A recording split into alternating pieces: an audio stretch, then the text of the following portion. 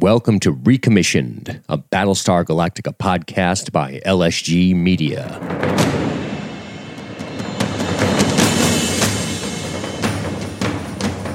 Hi, I'm Dean, and I've seen every episode of BSG. Hi, I'm Matthew, and I haven't seen any episode of BSG. On this week's episode, we bring you Season 1, Episode 9, Tie Me Up, Tie Me Down. The need for secrecy is paramount, Ellen. Oh, I'm sorry. Perhaps you don't know that the Cylons look like us now. Oh, that, yes. Yes, I knew that. It's recent news. Most people just found out a few days ago.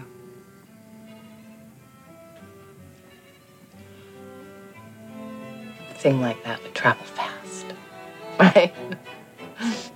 Any one of us can be a Cylon.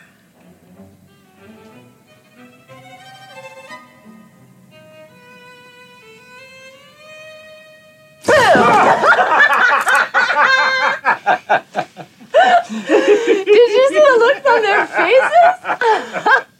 You are too easy. Thank you so much for coming.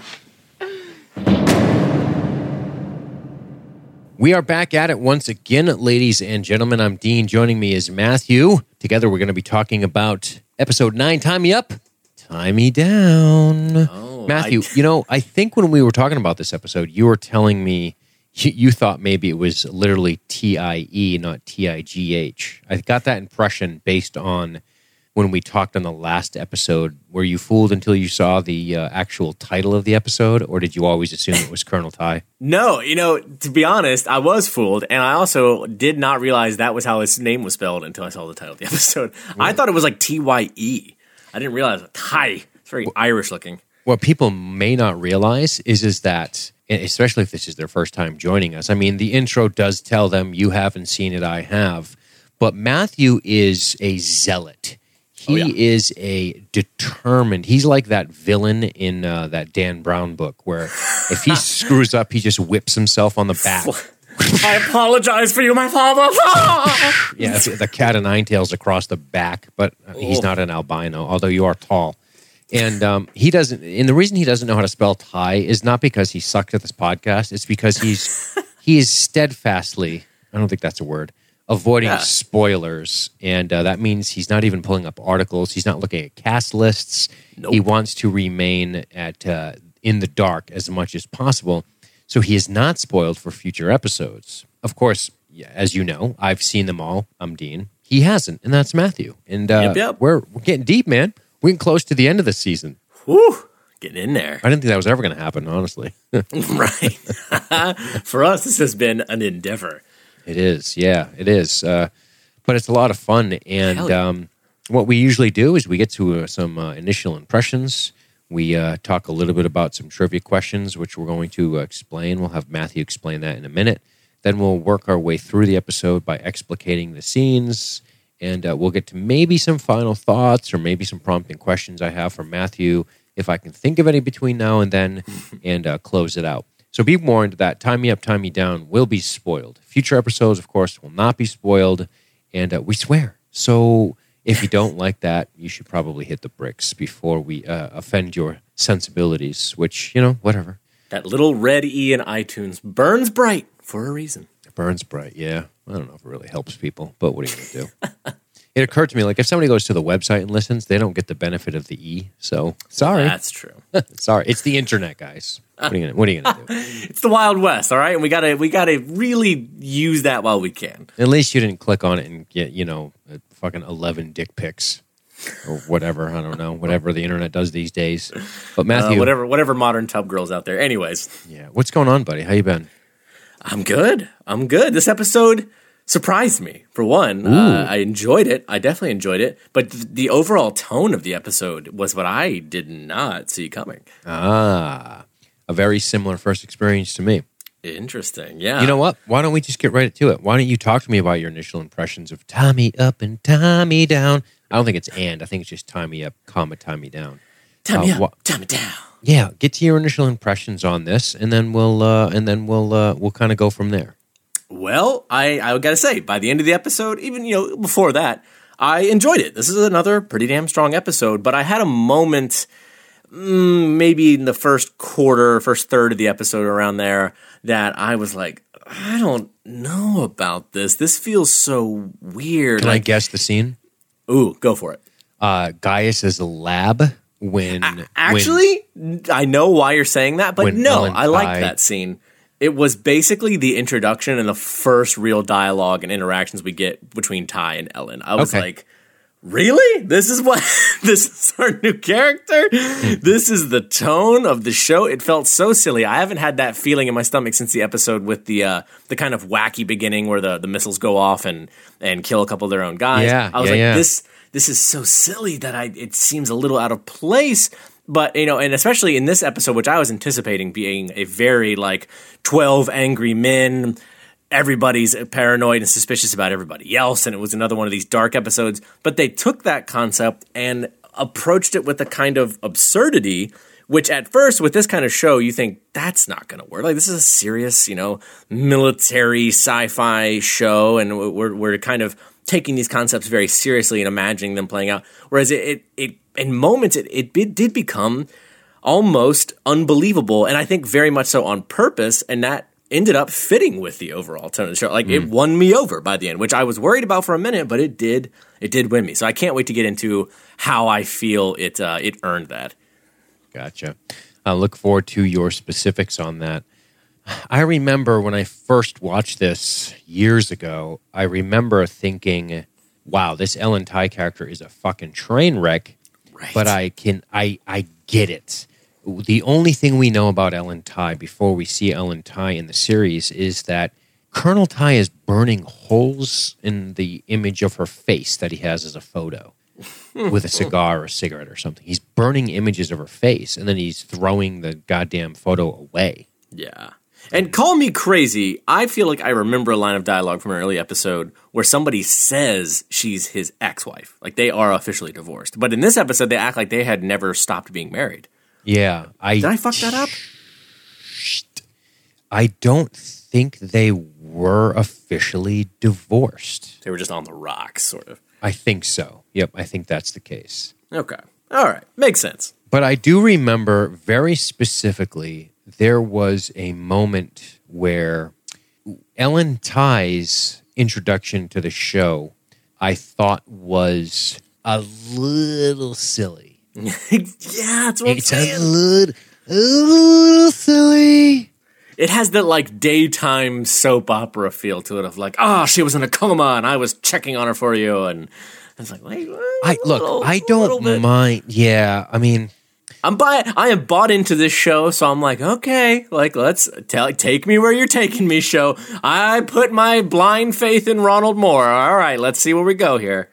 So I don't mind the way she enters the television program by way of Commander Adama taking the action that he takes, because one thing we learn later in the episode is that he tells Gaius to test a woman named Ellen, which of course we learn is Ellen Tigh. Once that fact is revealed, I understand the decision that Adama made to go off ship and do what he needed to do. Now, remember, we're not seeing every second of their days, so I have to imagine that if the commander of the ship wants to get on a Raptor and go to another ship and do something, that's his fucking business. I don't know if that has to always be reported. Yeah. I don't really know. I don't understand the protocol. I'm guessing not, although he does comment on saying the need for secrecy was important because of everything that's going on. Cylons look like us. That's becoming more public knowledge. And I can see him wanting to take that precaution. And he knows he's in a weird position with Tigh and Ellen because he loves his friend, but he loathes this woman, or at least he knows the destructive force that she is in his relationship, but he couldn't. This was very much a friend move versus a smart military decision to bring her on board. But I could see Commander Adama making that decision. My problem is with the hijinks that ensue, I don't mind her drunken idiocy at the dinner table. I think somebody like this would be that way. Right. Part of me, in retrospect, enjoys her presence at the dinner table because I like how stuffy they've all kind of become and how she's so completely not. Look, she's off the fucking chains, crazy. Oh, yeah. Totally. But my problem is when she says the lies about Adama, and then she bursts into the fucking lab, and Ty's like, "You've been visiting my wife," and he's like, "Yes, no." That dialogue was fucking crap to me. It just didn't feel natural that Ty would go in and say this shit about Adama based on what Ellen told him. Although I guess we're supposed to believe that's the influence she has on him, but I don't know. I don't see him doing that, and it plays out kind of silly. I don't know. It seemed a little off to me, and I don't know if that's a result of the way they chose to block the scene or the dialogue they picked or the way the actors did it, but it wasn't. I didn't love that part of it. So I like this scene because I enjoy a type of character like this being injected into the framework mix of the people, right? Because it's it's ugly, it's messy, and I want to see where that goes. But I didn't. It felt. I guess if I could succinctly get to my fucking point here, I would just say that it felt a little forced and awkward at times. Yeah, and that's about it. And the thing I feel like redeems it a little bit for me is I feel like it's not the show. It wasn't like the writers being like, let's get a funny character in there, and they threw her in there, and we're just like hoping for it to work. I think they knew that it was going to seem forced, and that's part of the purpose of it. Like I feel like they're conscious of the awkwardness of the character and the shift of the tone of the show. I think they knew that it was going to be jarring, and they wanted that effect to be a little jarring. So that's why I'm like, now here, I guess time will tell if the rest of the show, how the rest of the season plays out, what the rest of that, her character arc will be like in this. Because I'll admit, if every scene she's in or if every aspect of her presence in the show takes it to this weird, absurd level, like the weird bottle scene of them all being together and shouting over each other, like that would be a little grating, because that is this show at moments is so utterly realistic, I feel like, and that's hard to say about, yes, obviously it's a fucking sci-fi show set in the future, but as far as human relations in this kind of high pressure circumstance go, I feel like it's a pretty interesting look at it, and it feels like this is people on a boilerplate having to deal with these issues in a very awful circumstance. But when you bring her in, and the scene that we've been circling around, it doesn't feel as realistic as those other things. It feels more contrived. Sure. So if they were going for a particular kind of contrived effect here in this episode, okay, I'm buying into it. It's her introduction. Let's see where they're going to go with this. That being said, I don't want to see too much of that in the future. The man responsible for this episode is Jeff Vlaming. Jeff Vlaming did Litmus, which was the courtroom. The Sergeant Hadrian on the warpath. Cyanus gets sold up the river. Chief Tiro breaks up with Galactica Boomer. That whole thing. Yeah. So that's this is the second one he's done, and he does one more in season 2 called The Captain's Hand. Written or directed? He wrote. Gotcha. Wrote, yes. I should have made that clear. Yeah, the writer. The director's Ron Hardy for this episode, and Ron Hardy has done a few. Ron Hardy did Act of Contrition, which, of course, was the reveal that where Starbuck and Adama come to a head finally on Zach. That's right. He directed Litmus, so he directed the one that Jeff wrote. He does 2 more in season 2, 1 in season 3, and 1 in season 4. So he comes around quite a bit. He's solid. He's done Jag, X-Files, The Practice. I mean, this guy's knows his way around television directing. Ron Hardy, TV veteran. Take my card. There you go. And there's a... as we're sitting here, you and I, fumbling with these early thoughts about the tone of this episode, here's something that Ron Moore himself said about this episode. Ooh. And he said this on a podcast, Ron D. Moore podcast. Unfortunately, they do not cite the podcast. I'm pulling this off of the Battlestar Wiki entry for the episode. The official statement says the following. And it's funny, now that I read this really makes sense as to where our instincts are on this. The long and short of it, excuse me, 1 second, let me blow it up a little. Oh, I hate the way it's like a white letters. The long and short of it was that we had just come out of a very heavy, very dark, very disturbing episode. And the very next episode was supposed to be Tie Me Up, Tie Me Down, which was all about a very disturbing, very dark, very sort of unhappy episode where our two of our lead characters started pointing guns at one another. Now, before we finish this statement, interesting. Yeah. So Ron Moore was like, we're going back to back dark because the last one, Leoben, we're talking torture, we're talking execution. That's dark and disturbing shit. We learn a little bit about Kara and her nature, and in the very last scene of the show, you're undermining your absolute lead character of maybe he's a fucking Cylon. Maybe you can't trust anybody in this show. Right. Maybe there's no one who's your hero. Right. Ooh, now we hit Tie Me Up, Tie Me Down, and he's like, I want two main characters pointing guns at one another. Now he continues by saying, so there came a point when I just decided, let's punt. Let's not do the dark and brooding episode. Let's try a different tone. Let's see if the show can withstand something light. Let's try something that's closer to a comedy or as close to a comedy as Galactica can withstand. So that makes sense why we found the hijinks a bit silly. Because I think what he's getting at here is that originally this script was supposed to be called Secrets and Lies, and then they changed it. Now, what I think is cool about this is that he said, it was going to be a very different episode. It was going to be very much like a riff on Crimson Tide. Have you seen that? No. Crimson Tide is the famous scene that most people know about is Gene Hackman and Denzel. Give me that missile key, Mr. Hunter. That whole nuclear sub-movie thing. Oh, gotcha. Okay. And, it's a battle between the XO and the first officer. Excuse me, the CO and the XO. I'm saying it wrong, you know what I mean? The captain and the first officer. It's a battle. It's a power struggle, and it's nukes, and there's high consequence. And it sounds like maybe with the introduction of Ellen Tigh, I don't know. I don't know the original script. I'm really speculating at this point, but perhaps what they were getting at is that they wanted it to be maybe that part where Tigh goes after Adama about what Ellen said. Maybe they were going to make that more real and less silly. Yeah. But instead, they just, as he said, they're like, we're going to punt and we're going to go silly and just call it a day. Interesting. And I do, like I was saying, I do agree with, Moore's assessment of the thing overall, that it's an interesting play, and I do think the show can withstand this amount, but I don't think she can withstand much more, Captain. Don't push it. Yeah, you definitely, your shields got knocked down to about 15%. They were buckling. And another disruptor volley may have been tragic. Oof.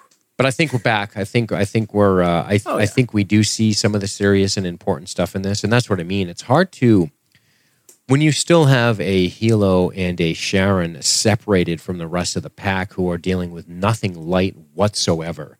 It'd be hard to bounce back between funny this and the. It's hard. It's hard to inject humor as the major tone of the episode. I could see humorous parts. Oh, yeah. We've had humorous parts. Yes, 100%. Just look at Gaius Baltar. Yeah, exactly.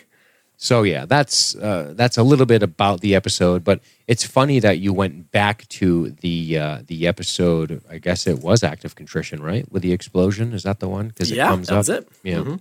All right. We are going to make our way through this, but before we do that, Matthew, let's talk trivia. Now, if this is your first time joining us, every week we do some trivia, and that trivia has something to do with episodes coming. And we try to tease those episodes without spoiling those episodes by asking some questions of Matthew. Of course, I know the answer to these questions because, again, I've seen it. He hasn't. And we have a little fun. We just try to tease to get people excited. I like to tickle Matt's fancy as he wonders... as he wonders what's going to happen in the next weeks. So I feel like every time I hope people aren't thinking I'm some little negative Nancy, but every time you pivot to the trivia now, I'm always like sighing, like, oh fuck, because I haven't done so good in a couple of episodes. You crushed this one. Did I? Yeah, dude. Yeah, you did really well. You're gonna have to remind me. All right, no problem. So the Tie Me Up, Tie Me Down trivia questions were as follows. Matthew, I asked you that this is what would happen in this episode. Ready? Ready. I said, Tom Zarek will return and begin to gain support with people by way of illegally broadcasting to the fleet. It was false. You said true. Okay, so you got one wrong, the first Nailed it. Got it. Fucking one and done, baby. That did not, in fact, happen. Next, I asked, Rosalind secretly orders Baltar to test Commander Adama because she suspects he may be a Cylon. True. You said true. Ba-boom. There we go. Off the glass. 3. Commander Adama orders the termination of the Cylon detection project when he learns that about Baltar's plan to usurp Rosalind's presidency. Whew, that seemed like a pretty intense conspiracy, which you said, nah, not happening, false. And the answer was false. Nice. 2 for 2. Third, Colonel Ty makes a rash tactical decision that costs the lives of 2 pilots. You said false. Of course, the answer is false. He saved the ship. That's right. It's our boy. Boom. 3 for 3. 4. Someone from Ty's past returns and he starts drinking again. I was being vague. The answer is true, and you said true. So, Matthew, what do you mean? Holy shit. You crushed this one. I forgot I did good. I've been inside. You know what? I am a negative Nancy. Yeah. I guess I was. Poor fucking Nancy. What makes her so negative? I know. Just the alliteration was too. Yeah, her alliteration was too alluring. Oh God! Someone kill me. I'd like to hang you. Ew. So all you right, get the my first kids one. can breathe easier again. I can find. Don't worry, kids. You can throw away your shoes with holes. We're gonna get new ones. We're gonna get new Toms for all of you. Well, 1 out of 5 is still only 80%, but you know, fuck. Right? Is that one is of my okay? math One right of you on has that? to go without shoes. It's only 80%, so let's not let's stop with the frenzied revelry. So well done. Now, before this episode is over, I will ask Matt some trivia questions about next week's episode, which will be Hand of God. We'll get to that at the end. And I changed it up a little. We're gonna have some fun. Yeah, Very nice. very nice. Not to mention, this is hard to come up with questions. So I know. I I had to know. mix that shit up. You have a task. A task. All right, let's get to it, shall we? Yes. So we open on the CIC. President Rosalind watches Adama. She is suspicious. As Leoben's words are haunting her. Rosalind and Adama wave. They smile to one another. And that's where I want to pause because I think we should start talking about this immediately before we set the rest of the stage here. Oh, God, yeah. I mean, it's one of those things where the words that are ringing in my head are Adama's himself of saying, he's going to do the most dangerous thing. He's going to inject worry and suspicion into our heads. You know, it caused division among us all. That's way more dangerous than any bomb or any, attack ships. And he's fucking right. And, it's interesting, the opening shots and tone of this episode are dark as shit. It feels like a direct continuation of the previous episode of she is utterly suspicious, does not trust him at all. He has to look up at her. He notices her looking at him and is like, You know what I like about this? I think it says a little bit about Rosalind, but without beating up Rosalind, no, yeah. I think it also reminds us that she's been a president for a month. Yeah, right? She does not, she was some kind of education secretary, right? Yeah. Which means she had a lot of responsibility. She's not new to politics. No, but not at this all. might be the first time she's had to deal with a seditious enemy agent, right? Oh. This is military. This is a military thing that she just doesn't have experience in. And we're seeing, just like you said, just like Adama warned, hey, this is bad. Yeah. You cannot allow yourself to be taken into the hole of treachery where your thoughts start to get to you. Now, you might be able to blame her treatment, her sickness. This woman has a lot on her plate. Yeah.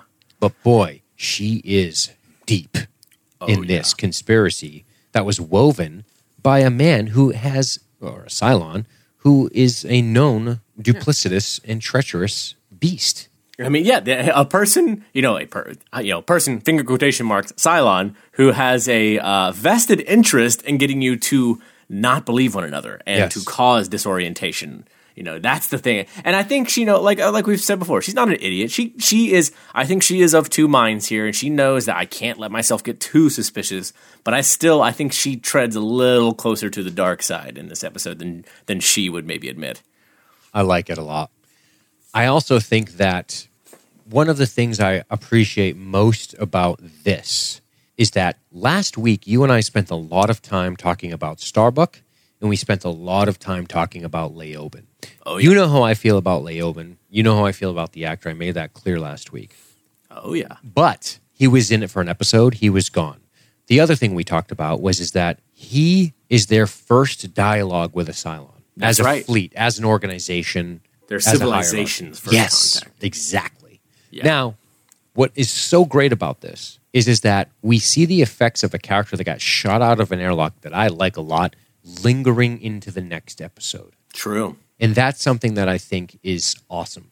I think that it shows an awareness for where you're taking this thing. I think it shows that Adama's warnings weren't simply resolved when he was ejected into space. No, absolutely not. They still linger, and I think that's what's so great about what they've done, is that they've given Leoben as a character, the writers, I mean, the respect of having his dialogue with Starbuck and, of course, with Rosalind linger. Yeah. Like I'm saying, that it both gives his words and his speech, more effect, and it gives the Cylons more effect. That we don't have to, episodes where we have really no Cylons at all. I don't really count Six as a Cylon, but she's very much just an integral part of Gaius to me, even though she is her own entity. But we don't really see any other Cylons here. We see the Raider ship, whatever, but the presence of them hovers large above everything, just because of their influence in how much they're on everyone's mind. Sure. Well, Adama goes up to tell her that they now officially have a Cylon detector. So this is big news for the story thus far. Mm-hmm. And he delivers it with a little bit of it's great. Like he's not it's not like, it doesn't feel like a victory, to the, in this moment, you would think that this is their first real torch to wave and say, fuck, we finally have a way to combat their most dangerous weapon, which is Cylons that look like us. But it's a very kind of somber tone here. He's like, well, we finally have it. It's a good thing. Let me ask you your opinion on this. Yeah. Do you think that this is a writing device that's supposed to keep us guessing? Or do you think that there is a legitimate reason why he is not more celebratory with this news? Well, I think in this particular episode, it is a combination of him knowing the first person he's already decided is going to get tested is Ellen. Like, that's already in his mind here. I think he's like, not looking forward to the fallout of what Ty's going to ask or what Ellen might ask. I think that's at the forefront in this moment. But then I think, the same thing we've talked about in past episodes of, yeah, we've got a Cylon detector, but even though we have a way to sort it out now, it's still going to cause fingers to be pointed. It still is not going to... It's not going to make hysteria and suspicion go away. I like it. You know what I was thinking, and I like your observation, and I was thinking of my own, so I like hearing yours, but I'll add to that by saying part of me thinks that he understands the logistics of the testing and realizes, especially when we learn about Gaius's actual numbers, right. I think Adama realizes, yeah, we have one, but Jesus Louises. We can test a person a day because that's how long it takes. So part of me thinks that what you're saying is that there's fallout. I didn't even consider the Ellen Ty thing. That's amazing. I mean, that sucks. Imagine sitting there wondering, is my best friend's wife a Cylon? That's got to weigh on him. But I also think it's the idea that we have what we want, but boy, is it a nightmare to process. It's limited. It's just incredibly limited. Yes. And which also makes it, by its nature, by it being, we can pick one person to focus on it and get these results in a relatively timely manner.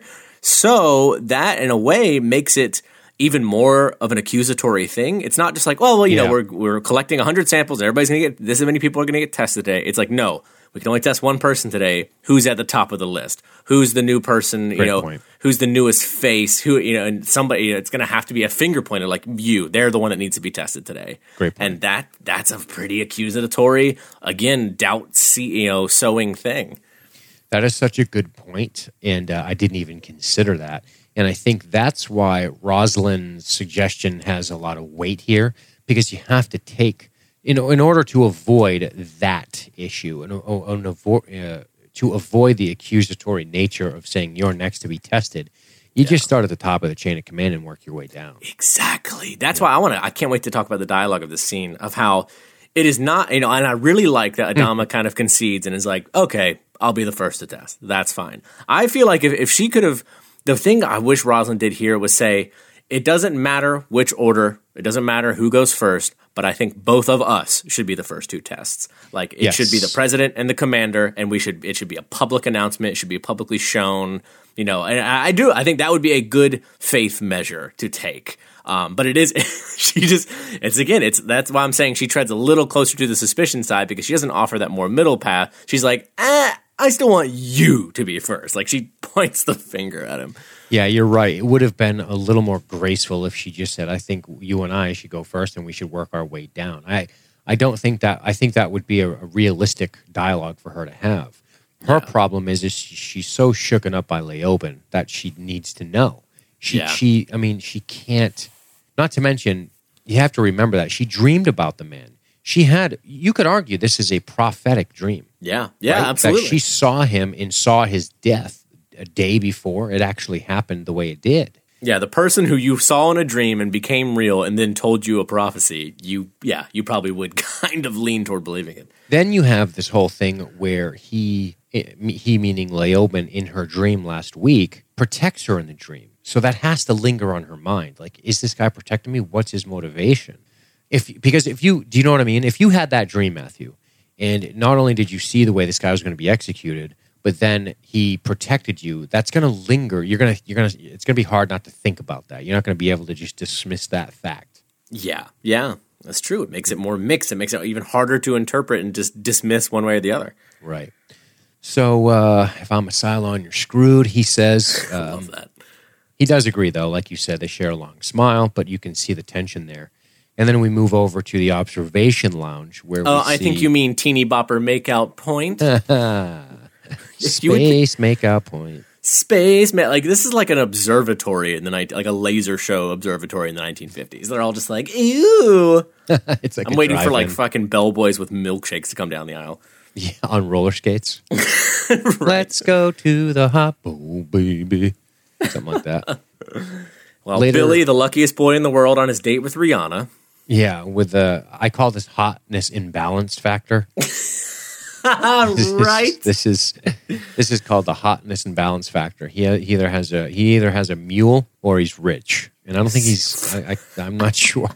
And this might be, we've talked a lot about the silly tone of certain aspects and things being unbelievable. The fact that he is able to coax spy-like answers out of her is maybe the most unbelievable thing. I'm like, no fucking way. No way you're the spy fucking seducing her, man. Pretty funny. But it's a cute scene. I like it. It's fun to see life on the crew that is outside of all the hard and dark things that are occurring. Yeah. This scene, right, as the scene was playing out and their interactions, they were actually so, at first, innocent and cute and adorable. And it struck me as like, have we seen any intimacy, especially any kind of romantic intimacy between two characters that wasn't very manipulative, like Six and Gaius. I mean, fuck, what a messed up relationship that is. Hilo and the, Boomer on back on Caprica, that's another fucked up situation. She, it's messing with her. The situation with the Boomer and Chief on the ship is fraught, and we know she's a Cylon anyway, so it's all messy and disastrous, and it's just this whole mess. And to see them, it just finally looks so cute and uncomplicated, and I was like, fuck, that's really not, like, that's like we had the episode that ended with a birth. The baby has been, we can add a notch to the population. This is one of those moments that, like, it felt hopeful. Like, well, this is the kind of shit you need to continue the human race. Like, this looks like the kind of relationship that could be, blossom into having a family or something. And then in the next scene, he's reporting to Roslin, and I was like, oh, god damn it, really? You had to kick me in the teeth like that? I think I feel like this is exactly what you described, though. The only moment where we ever really see something like that outside of maybe the way Adama feels for Starbuck, the friendship between Ty and Adama, some of the reconciliation between Lee and Adama. Yeah. But nothing as innocent, I guess, for lack of better words. Yeah. Yeah. I mean, the Chief and Boomer seemed like they were great, and then they weren't. But yeah. And like, is there any other even potential relationship that we can see right now that you could imagine them like getting married and having kids or anything? It's like this one you kind of can. It's still, not a sealed deal, but it's like this has that more like could be longevity to this. There could be stability to this. And I do like, and I was kind of joking a little bit that in the next scene, because Billy is very much like, you can tell he was uncomfortable with even having to come back and report this stuff. And he was also trying to temper his report by saying, look, I don't think any of this stuff she told me is any real indication that Commander Adama is a Cylon. All of this could be misinterpreted. It could be his stress. He could be tired. It's not that big of a deal. Yeah, I think there's something to be said based on the way they shoot the whole scene. When he reports to her, there's a couple of things, and I don't want to spend too much time on the way they frame this shot, but I think it's important to note that he's standing above her, right? And this is something that people pay attention to. It's rare that you're addressing the president as she sits down and you loom over her. True. I think it's kind of showing us that she is withdrawing a little bit. She is shrinking under this pressure a little bit, and he's looming, literally standing over her. The eye line is she's looking up at him for answers. He's looking down at her. And that matters when you shoot people talking. There's a lot of things that go on there. If you want to show somebody in a superior position, you shoot them higher and they're looking down. And I think they're not trying to convey that Billy's superior. They're trying to convey that Billy is trying to talk some sense into a woman that he sees. And her expressions here, wide-eyed, mouth agape. She is hoping that he's going to give her answers. She wants something definitive. Right. She wants to be told everything's going to be okay. And he's trying not to feed into it. But I think he sees her going off on the deep end a little, and he's trying to pull her out of it. And that's why the Billy character is so much more interesting than simply just an aide to the president. There's a character in there, and it's nice to see more of him. And I really like her, her reaction at the end of the scene is that she's like, oh my God, I really hope you're right. Like, and saying, I hope I'm wrong. I hope all these suspicions of mine are ridiculous. And I really hope that your assessment is accurate. Yes. We get our opening credits and we come right back to my favorite shot of this, of the episode, which is Gaius in the frame, and his face is very defeated. He has his white coat on. And we slowly pull away from him to reveal the 47,905 blood samples. Oh, my God. Yeah. And I love this shot. Reminds me of like the Clockwork Orange classical music, like zoom out. It's just like, right. And I'm surrounded by all my milk molecule. It's funny that, you know what? I'm thinking about back to what you said, and maybe this is something you and I both missed. Maybe they're not being accusatory because they have all the samples now. So maybe they were just going to run this test in the background and then report to command any anomalies. True. That is true. Because it's not like they're calling people in randomly. They have them all, and now they're just going to test them based on how command says to test them. I mean, you get accusatory when you're in the command structure, like they're testing each other, but I think the civilians will be all right. Yeah, everybody, as long as it's made very aware, which it must have been in order to have collected all these samples, that everyone is being tested. There are no exceptions. We're all being tested. No, it's not just this singular group, singling out who they want. No, everybody. Right. He breaks it down. The numbers he gives out here, 47,905 samples, the rate that they're able to do, it's going to take 61 years of continuous testing in order to make this happen. 11 hours each, unless they make some sort of breakthrough in the testing between now and 60 years from now, right? Right? Here's hoping. But his boredom is just so realistic to me. Oh, God, it's so realistic to me. I mean, there's that line where he's like, that's, of course, if I don't count for any sleep in between. I'd rather kill myself. Right. So ready to just off himself instead of this. Can you imagine having a brain like this guy and being committed to this task forever? Yeah, no, exactly. Like, this is just ludicrous. This brings him back to probably like his undergraduate study days of like just fucking monkey lab grunt work. And he's just like, I'm the most brilliant mind maybe in the human race. And I fucking suck blood out with a syringe and squirt it in a thing and wait for the result to come up over and over forever now. Yep. Jesus. Yeah, he definitely has to be. He definitely has to have other stuff going on. There's no way he would. It's impossible. He's not going to. He's not going to do just Cylon detection. Yeah, God no. But he plops his head down on the desk, not thrilled, of course. And then Six decides that all his hard work needs to be rewarded, and he hikes up that skirt of hers, and he's going to plow her doggy style right in the lab, which I applaud him for. But not quite yet, because Starbuck walks in and says, "What's up, Doc?"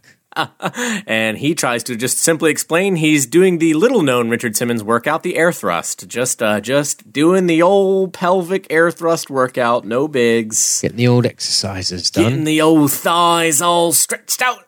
I do love when she walks in. There is a detail where the door opens. It stays open. She stands on the threshold, and behind her is a Marine. Yeah. I think that's important to note that they have this place on guard. And you can imagine that if you have Cylon agents on board, the last thing they want is their agents being uncovered.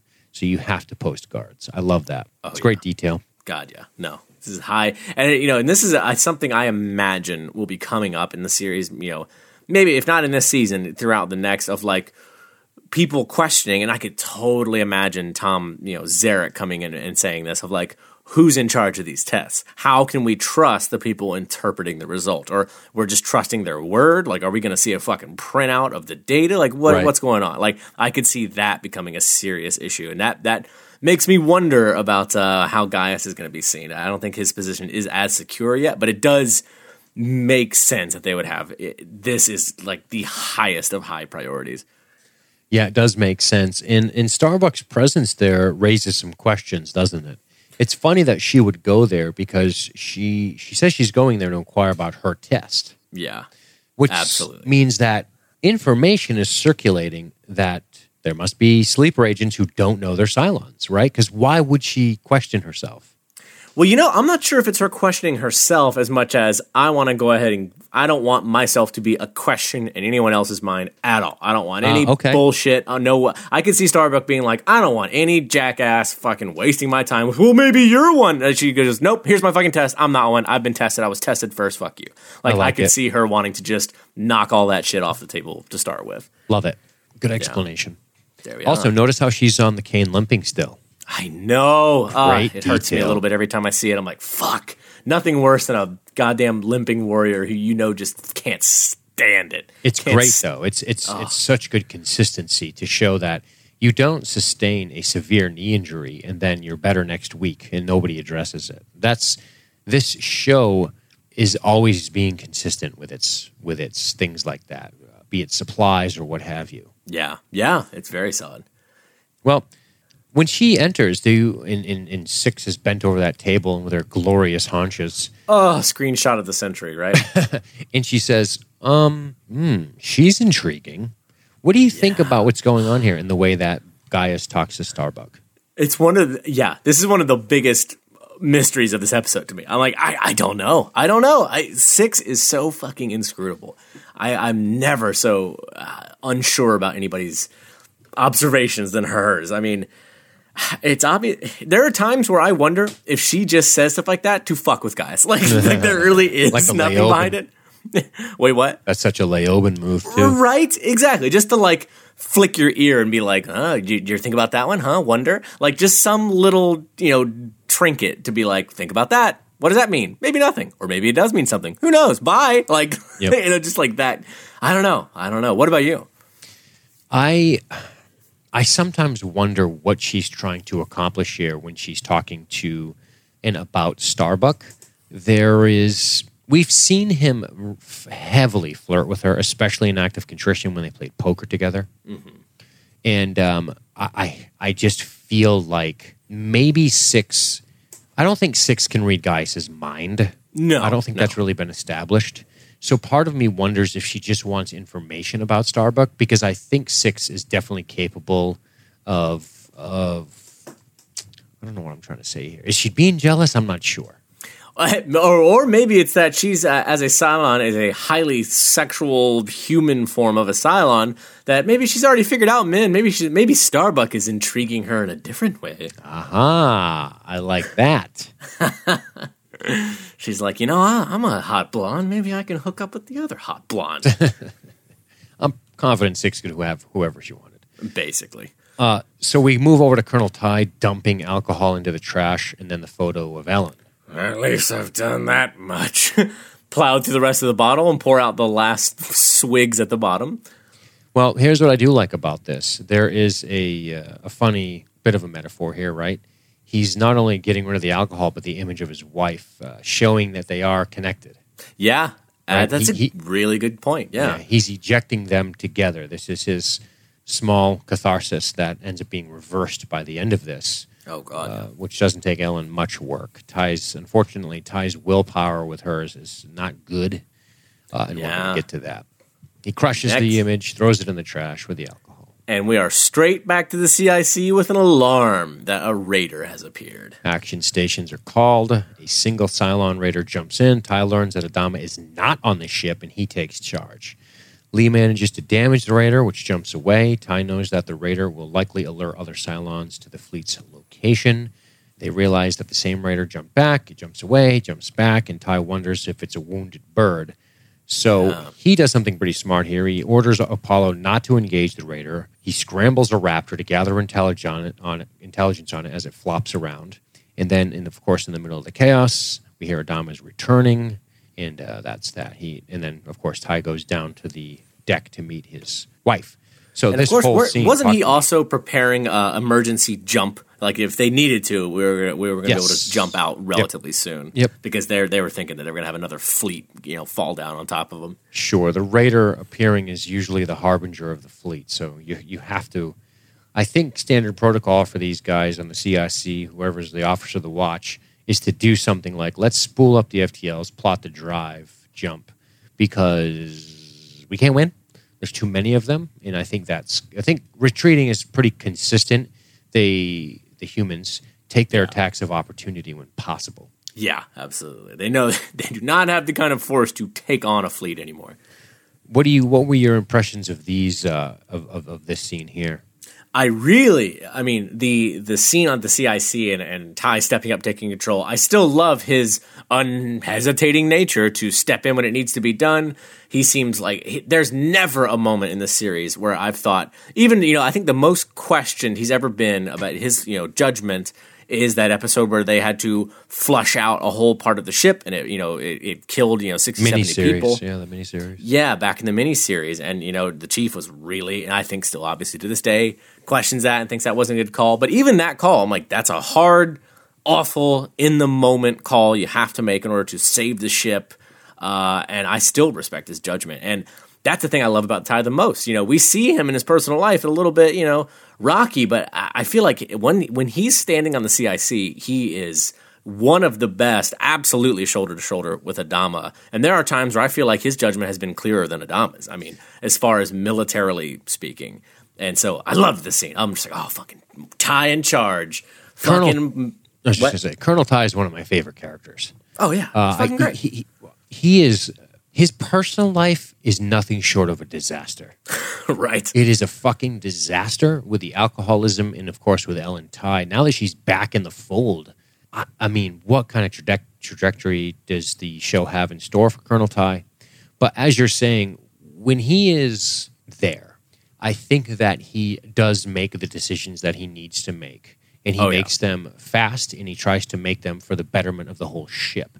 When Starbuck was missing, you can't go home again, he was saying, these are the things that we need to do. Now, Adama and Lee end up being right in the end by happenstance because Starbuck makes it out. That's the most important thing to note. But luckily, they were right. Right. But they're lucky that the Cylons did not, in fact, attack. Ty, even though Starbuck was recovered, Ty still wasn't wrong. He was just making a more hardline stance on it, and the president backed him up on that. Yeah. We do know that Ty, we saw him drinking quite a bit in the early parts of this season, and then he kind of came off it, but now we're seeing him go right back again. I wonder what this will do to his command authority. We know that Starbuck is not a huge fan of his as a result of that. Boy, they've just always had this rivalry. Bringing back the loose in the collar stubble Ty. Whew. Yeah, exactly. Some good shit, red eyes. But... when I think back on this episode, outside of a little bit of stuff with Roslyn, there's really no personal struggle stuff going on outside of Ty this episode. I mean, it's called Tie Me Up, Tie Me Down, so you would imagine that's the case. I do like it. I like that we see him make these decisions. And you know what I've noticed about Ty? He makes decisions pretty quickly when Adama's not there. When Adama's there, he tends to lay off a little because I think he has so much respect for Adama. Yeah, he defers to him. He defers to him. I mean, he is second in command, but he definitely is more of a deferrer than, say, Riker. True. That's a good point. That's a really good point. Riker makes decisions. Shields up, do this, do that. And if Captain Picard doesn't like it, he belays that shit. Whereas Ty, I think, is a little more hesitant, and that's because I think he has so much respect for Adama at this point. It's true. That's it's interesting. It's an interesting time that we talk about this since Adama's not actually here in this scene, but in considering past scenes where they're both on the bridge, the bridge, the CIC. I'm going to use Star Trek fucking terms forever, but they're on the CIC and they're making decisions together. It's the way Ty acts is almost as if he's ready to shield Adama against everybody else's questioning. Indeed. Like he respects Adama so much that when Adama's there making calls, he defers to him and he's ready to slap down anybody else questioning Adama. He's like, fuck off, let the commander make his decision. Like, yeah, I like that. It's interesting that he can be so in charge when he needs to be. That's one of the most interesting traits about his leadership and a good leader is that it's not that he's just a good, natural leader and in every situation he steps up to be a leader. No, he knows and can recognize the times when he's like, and now I step down and defer. This is the guy who needs to lead here. Yeah. If I need to step up, I will fucking step up without a hesitation. But that being a good leader means you're not the leader all the time. Sure. Part of Ty's problem is his lack of charisma with the rest of the officers. True. And I think that's part of the thing. But he's admitted as much to embracing a role. If the ship doesn't hate the XO, he's not doing his job. He said those words. While he spits tobacco in the face of some private. Right. And so he plays it up a little, I think. But now, in full disclosure here, I do know the fate of Colonel Ty because I've seen the whole series. Oh, yeah. And the reason I'm preemptively saying this is because I don't want anyone to think that what I'm about to say is a slip-up. I'm completely aware of what I'm saying. And it will maintain a mystery until we conclude the series for Matthew. So here's what I'm going to say. This may be true or it may be false. And hopefully my preemptive move on saying it this way will help people know that I didn't fuck up and reveal something accidentally. And that's this. Of everyone on the ship, I think that Ty would sacrifice himself for Adama at the drop of a fucking hat before anybody else would for anybody else. Ooh, that's how much I love and watch and admire Colonel Ty, the way he reveres Commander Adama. Now, I'm not saying that does or doesn't happen, because I want you guys to know that I am aware of what happens, and I wouldn't have even have said that because if I'd said that and didn't address it, everyone would be going, oh my God, what happens? Does he not? Did Dean fuck up? I'm telling you, then that's why I'm in a figurative sense. He's the kind of person who would lay down his life for Adama without hesitation, in an instant. Do it. Yeah. Yep. Because I think he has so much reverence for the man. And I can see that, and obviously I don't know what happens, but I can see that makes sense to me. I'm like, I can imagine Ty being that way. Yeah, and I thought that from jump. I was 4 episodes into the series before I made that decision. All right, Dean, just admit it. The title's foreshadowing, and those are his last words to Adama. Just tie me up, Captain. Tie me down. Jesus Christ. Fucking bleeding out. Fucking Starship Troopers. He's just a torso. Rico's Roughnecks. Aye. So yeah, good stuff. Was there anything else I want to say about Ty? I feel like I missed it, but I will come back to it. Anyway. Yeah, the R.I.P. Good functioning Ty. We're not going to get him back for a while. So tell me about Paul Hogan. Is that his name? Great actor, the guy who plays Ty. His expressions when he sees Ellen step into view on that Raptor. I present to you your wife. Your wife. Colonel. Yeah, no, he is totally. It's like he had already just made peace with the idea of her being dead. Yes, I'm an asshole. That's fucking Crocodile Dundee. When you said that, I was like, that name sounds familiar in a different context, but whatever. Wow, Michael Hogan. What's his real name? Michael Hogan. Michael Logan, a.k.a. No, Hogan. Hogan. Oh, it is Hogan. Same last name, bitch. You watch yourself. Oh, fuck, that's good. You brought my wife here? Right. It's not a knife. No, that's not my wife. He knows she's a Cylon right away. That's not a wife. Oh, that'd be amazing. Oh, that means you're Cylon detector. I suck at Australian. Anyway. Let me pull off one of the croc teeth from my hat and fucking kill a Cylon with it. Could I get myself a boomerang, because that's all we got. I don't know, man. I think that was awesome. His expression is exactly what I imagined it would be, I guess is what I'm trying to say. Yeah, exactly. He is totally, in that moment, he is not even happy yet. He is just totally in shock. Like, it is just, he never, ever expected to see this. Because life changes, doesn't it, in an instant? Oh, yeah. Now, let me ask you this. Has the show done a good job of giving you some intel on Ellen Tigh prior to you meeting her? Well, yeah. So what do we know about her at this point? All we know right now, has it even, I can't remember, has it been revealed that Adama had ordered a test on a person named Ellen yet? Or is that something that comes up later? That comes up pretty early when Gaius reports that Adama called off the test for a woman named Ellen. Doesn't give the last name because they wanted to keep it under wraps. But I guess what I'm trying to say is, outside of Ellen, when we see her behavior, what did you anticipate? What kind of character did you anticipate when she stepped onto the Galactica? Oof. You know, I had no real. To be honest, I flat out thought the character was dead. Like the show had convinced me that she was gone, that she was a dead character. So I had, pretty much put her out of my mind. I didn't even expect to see a flashback of her. I thought it was just going to be something, maybe I figured that we would have times where Tigh would talk about her and we might get a monologue from Tigh of talking about his past or something. I didn't really expect to ever see this person at all. So the show got me as far as like, Colonel Tigh's wife is a part of the show now. Holy shit. But when he's burning cigarette holes in her image, what are you thinking? Well, I thought he was both mourning.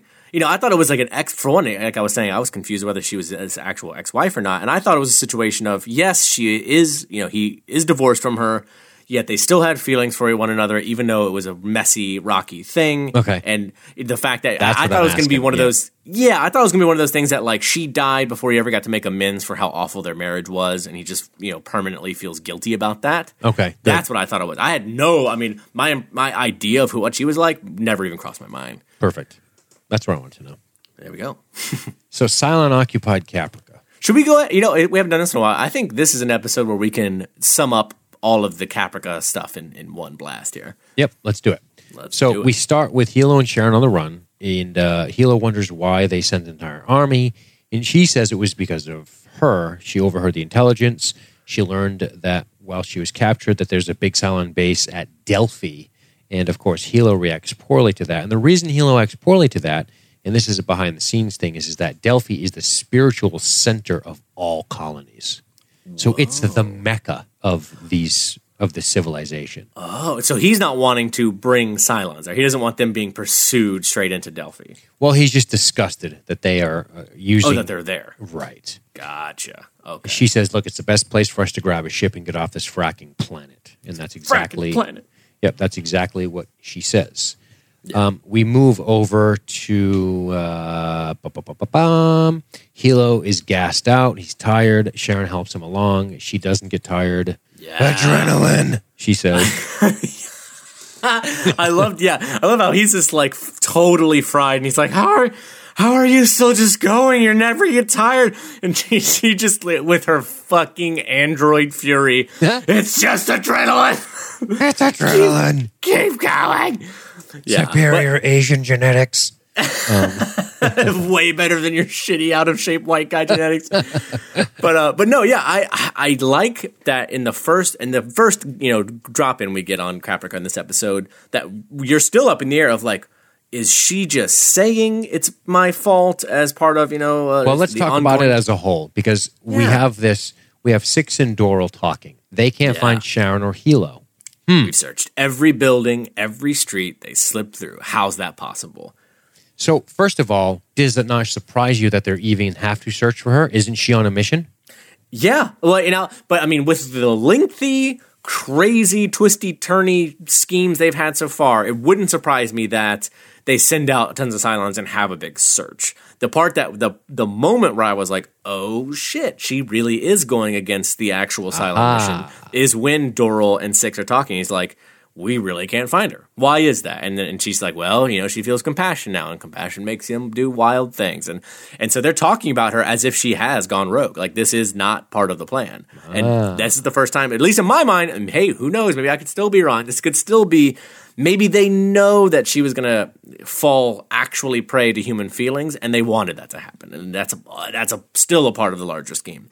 But I'm going to give the credence to the idea here that she really is going rogue, and this was not a part of their plan. And they're like, well, fuck. Because especially, and this is the real meat of this, the interactions between Caprica, Boomer, and Hilo here, not that important. They don't say that much. They're just running. They're in the underground tunnels. It's interesting that her as a Cylon, I feel like she knew that might be the best way to go, because we've never seen as many toaster Cylons as we do in this episode. I mean, they're fucking everywhere. There's just tons of them up above ground. So they're not even able to go above ground. We never see them come out of the tunnels. But we see the meat of this is Doral and Six's conversation, and the really real meat of it is Six's fucking reactions. And Doral is fucking pinning her down. He's like, maybe you're just upset because you haven't felt that kind of compassion. And she looks like she's going to break into tears. I mean, she is crushed by this, which again, I think speaks volumes that we've speculated a lot about. Is every Cylon model truly one consciousness? And I think this 100% means yes, because I think this means Six is very ambivalent about her relationship with Gaius and feels like, why doesn't he love me yet? Why wouldn't he do this? Why did he try to rebel against me and throw my God in my face and everything? Because this Hilo is ready to fucking die for this Caprica Boomer, and I think she legitimately is upset about how her relationship with Gaius is. Interesting. I do like this a lot. This is, right. The importance of the Caprica stuff is right here between Doral and Six, no question. Oh, yeah. Does it bother you? He asks Six. You have never experienced it. So hard. That's what's so interesting. Yeah, Doral, like we've said before, is the coldest of the Cylons. Like he is, the other ones kind of dip there, especially, if we want to break it into examples, the Boomer aboard the Galactica is the most human Cylon that we know of. She still believes Galactica Boomer, yeah, the one on board the Galactica. She believes she's a human being, has no notion that she's even a Cylon, so she is fully into it. The Six, I think, is the more middle road one, where she is very aware. Wait, hold on. Yeah, I think you don't think Galactica Boomer suspects a little bit. Based on what we've seen, she's got a lot of fear about that. Doubts have entered her mind. The water episode alone, she was like, "Oh my God, what happened? They're going to think I'm a Cylon. What's going on?" Well, exactly. But yeah, exactly. I don't think there's ever a moment where she's like, "Oh God, I am one." I think she's just like, "Oh fuck, I think people are going to think I'm one." And then maybe the doubt has crept in of like, "Well, fuck, maybe I am. Maybe I couldn't even know." But right up until she's reported as bright, very green, very, very bright, very green. Especially human you are. Yeah, fuck. But no, and then I think Six is more of the middle of the road of very aware she's a Cylon, obviously knows what she's doing, but she is still really standing, I don't know, kind of halfway on the border between Cylon and human, because she is very mixed up with Gaius and very, I think, in it for her own aims in a lot of ways. And then the Boomer on Caprica is kind of leaning back towards, obviously, closer to a Cylon. We're seeing her kind of get more involved with Hilo. But Doral is the furthest end of the spectrum of like, I'm a fucking Cylon, fuck these human insects. Like, I don't give a shit. And so he has absolutely no sympathy or feeling about it at all. He has, at best, we've seen in this episode, a curiosity about it. Over how he's like, it's so interesting. What it would be like to feel something that makes you that wild, that makes you that passionate. And Six is like, yeah, I wonder. Just fucking nibbling her lip. Right. Yeah, it's funny that it's funny the way you're describing them, because I'd like to talk a little bit more about that. I'd like to explore that. So you have, we know that there are sleeper agents. We know that because we've seen the TV show. We've seen Galactica Boomer's behavior. We've seen the sabotage of water. We've seen the stealing of explosives. We've seen different things like this. We know that she blew up the water reserves. She was activated, woke up, didn't remember. That's one of the first episodes we get. I think it's the second episode we get. So we know that she gets, somebody flips the switch, something happens, and then she's like, where am I? Where have I been? I'm soaking wet. Holy shit, the water blew up because somebody swam in there and put explosives in it. That was me. Right?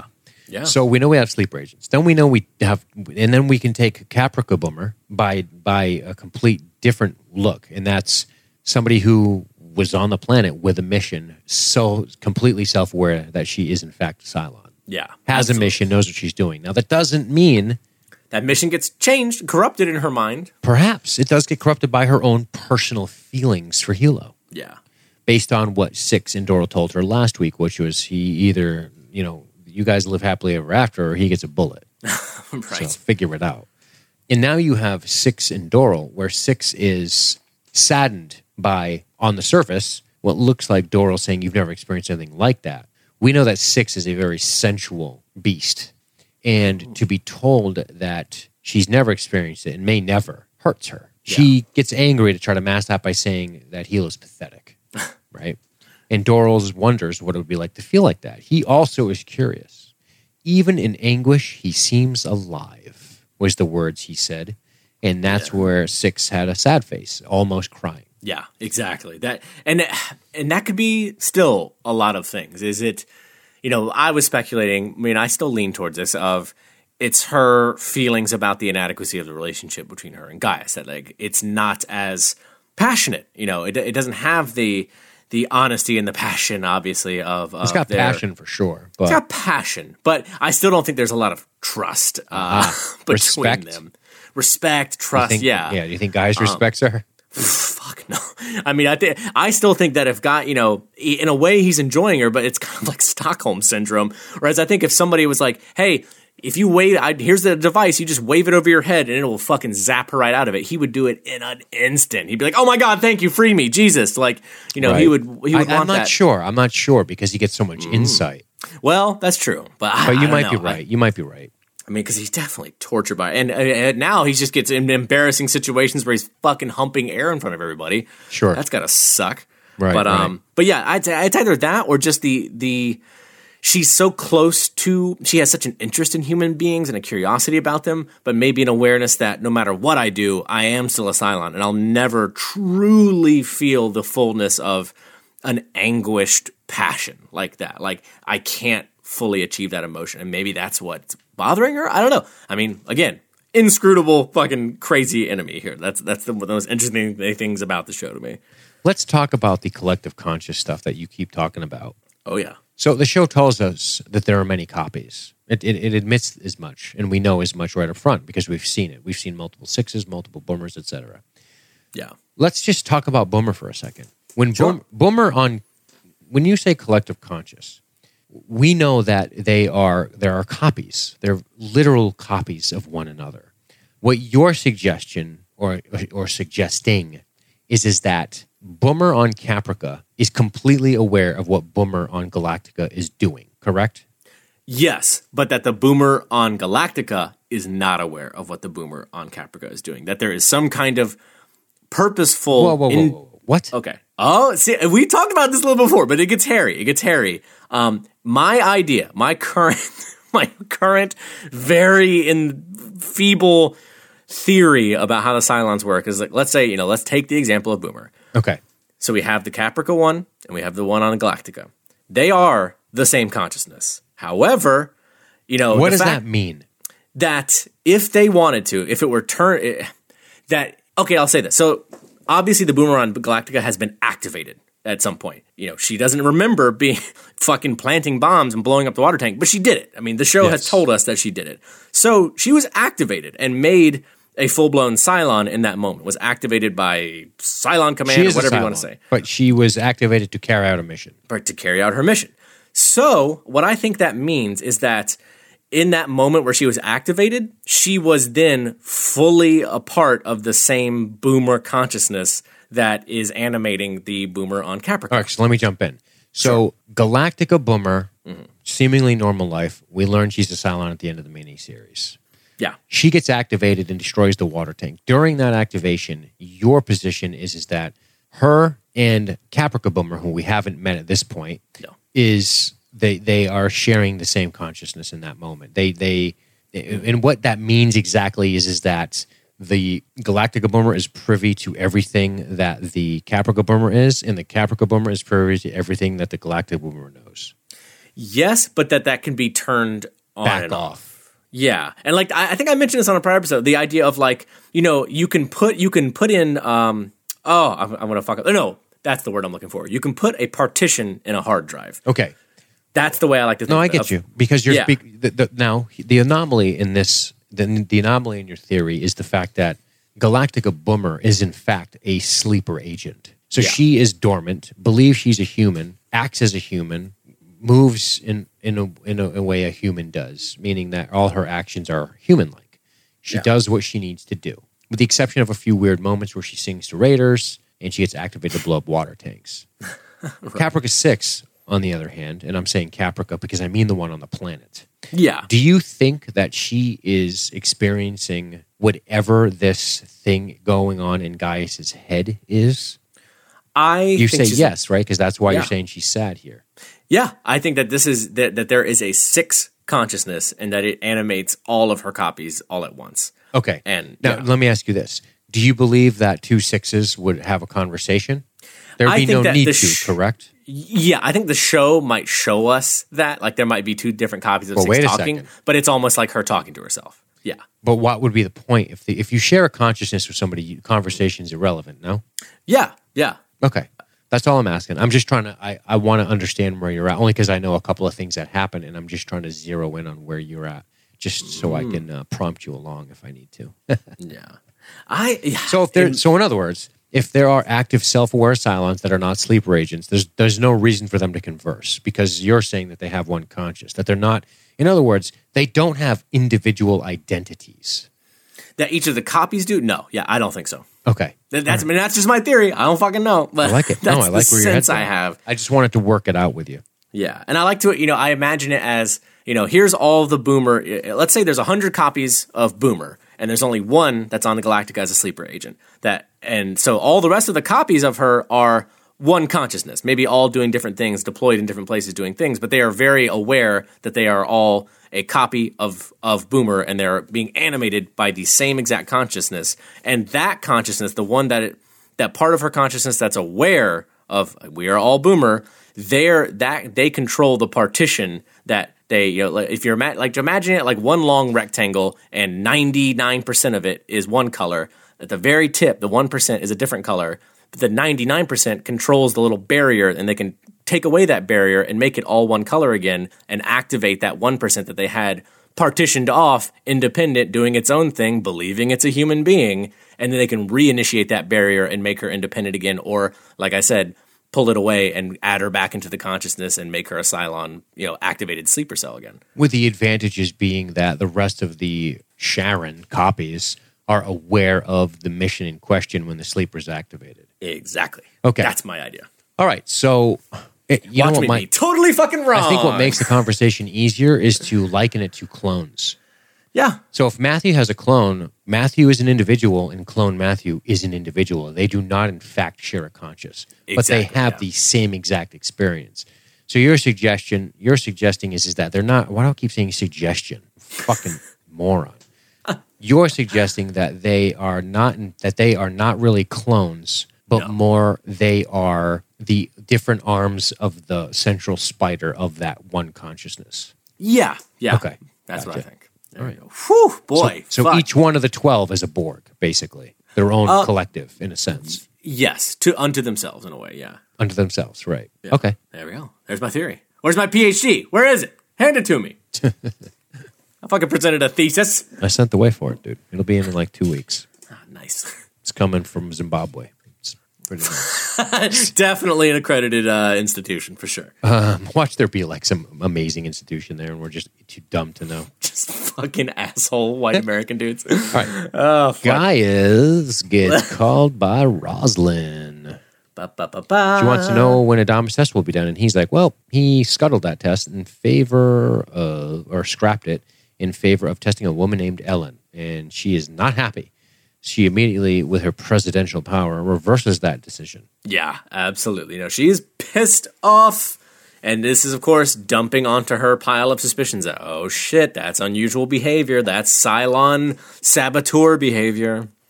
The thing I like about this is that we don't know the wife's name is Ellen yet. Yes, exactly. So that's what I was trying to add. I couldn't remember if in that scene, by the time we see Ellen revealed, if we had gotten the scene of her of Rosalind talking to Gaius about that yet. I guess we hadn't. Nope, it comes right after. Right. We move over to Ty and Ellen talking. She doesn't remember the first few weeks. She says she has been on the Rising Star.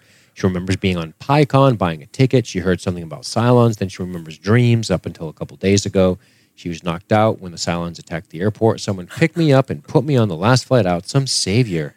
Now this was I was like, oh, come on, Battlestar. You are fucking with us so hard here. You're like feeding it to us. Like, oh, of course she's a Cylon, right? Look at this bullshit Sounds story she's like got. A Cylon cover story. A real bad one. It was miraculous, and I don't remember anything to explain the practicalities of it all. I just woke up here. Can you take me to engineering and all the sensitive areas of your ship that's for a tour? Can I have a secret meeting with all the higher-ups myself? Can you give me all your secrets? Can you zip up my suicide vest? Oh, fucking right. Jesus. I was like, oh, come on. You're making it too easy on me, Ronald Moore. I don't believe you. Right. It was so obvious that it bordered on ludicrous. That it had to be a throw. Yeah, a fake.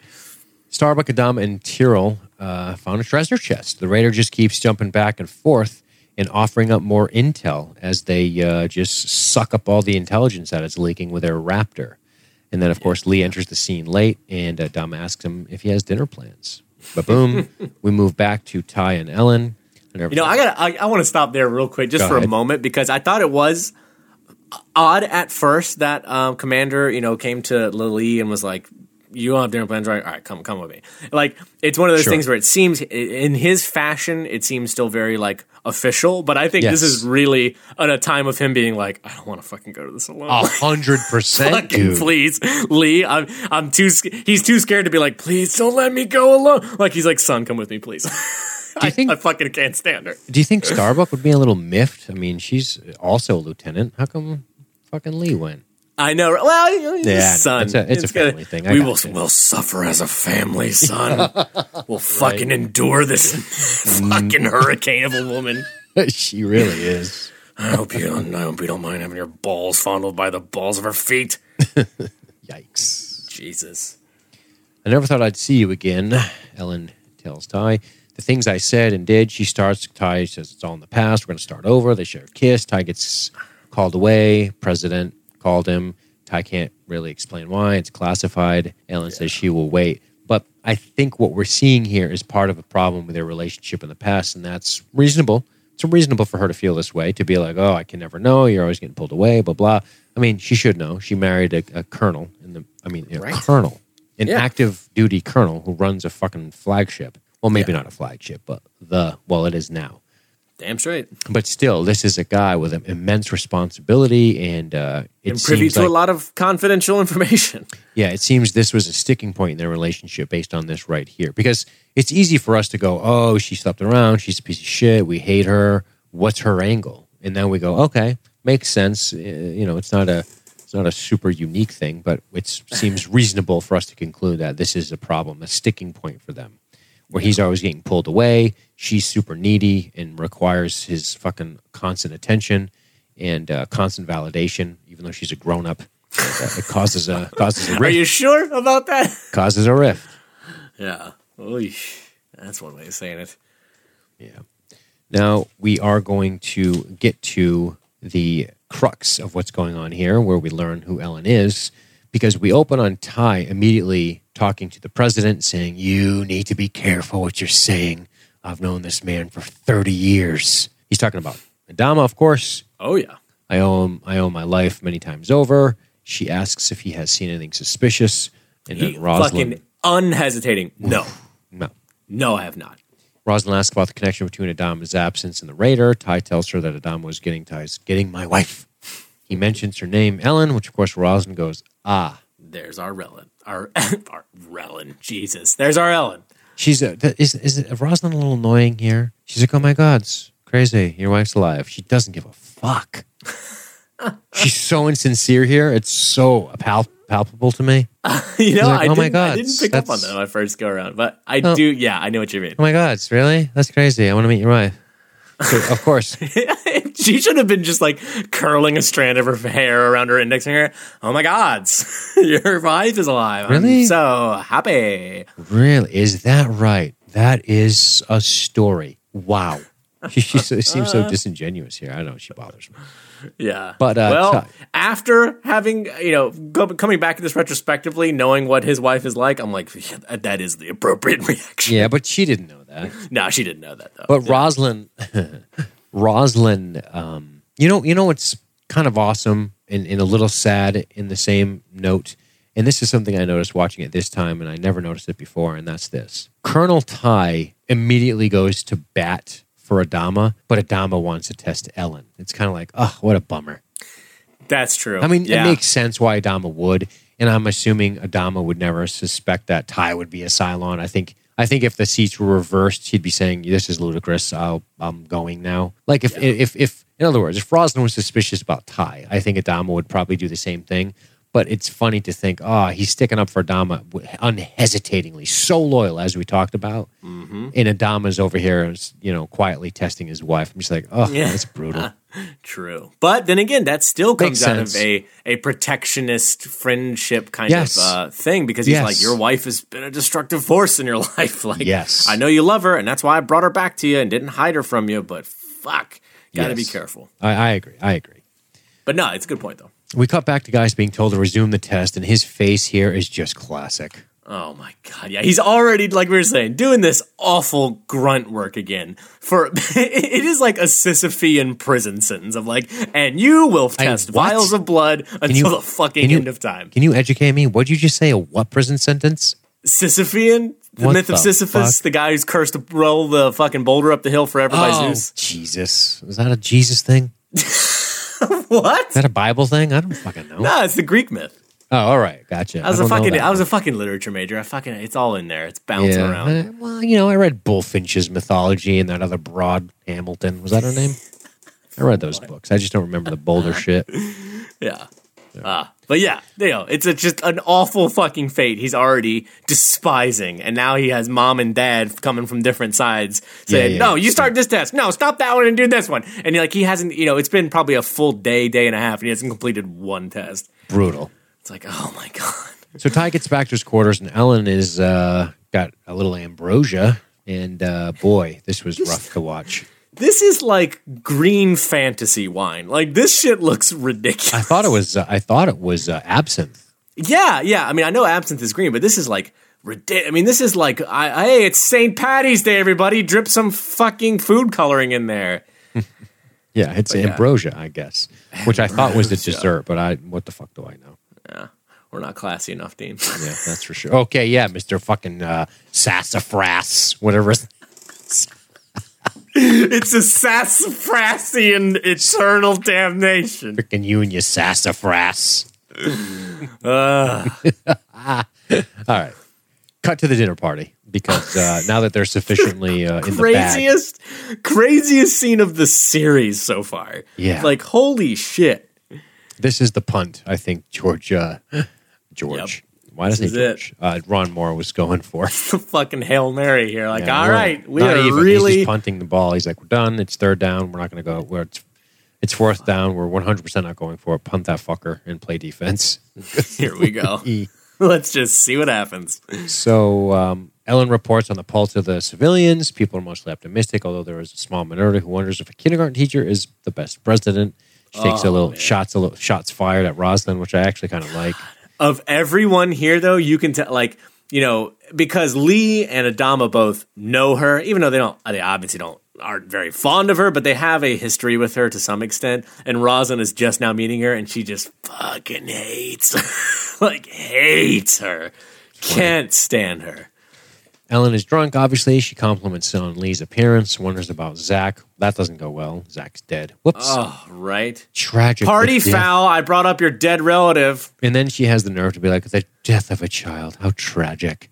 So much death and pain. And then she starts to play footsies with Lee.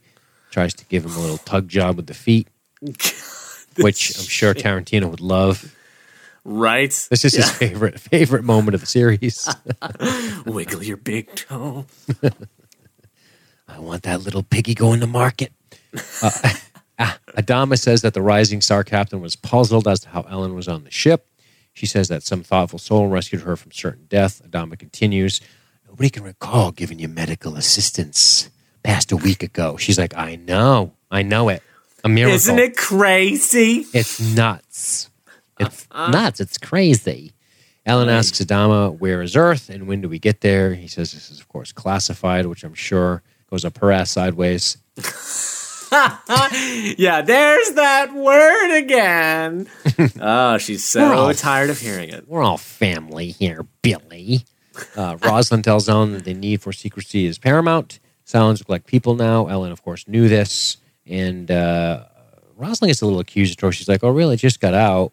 But I was like, well, I mean, it's not as secret as you think, Rosalind.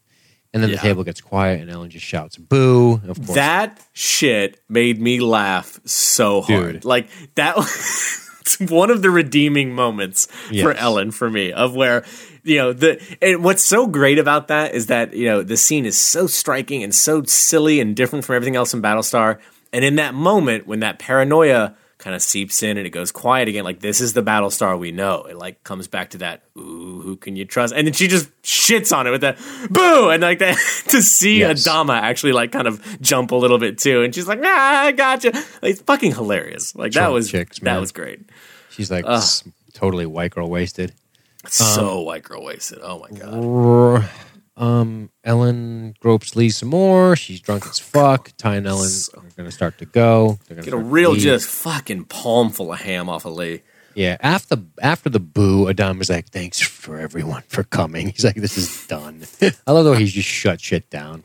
Do you actually think that woman is a Cylon? Rosalind says as she leaves, which is what everyone is thinking as they watch the show. It's great. Yeah, absolutely.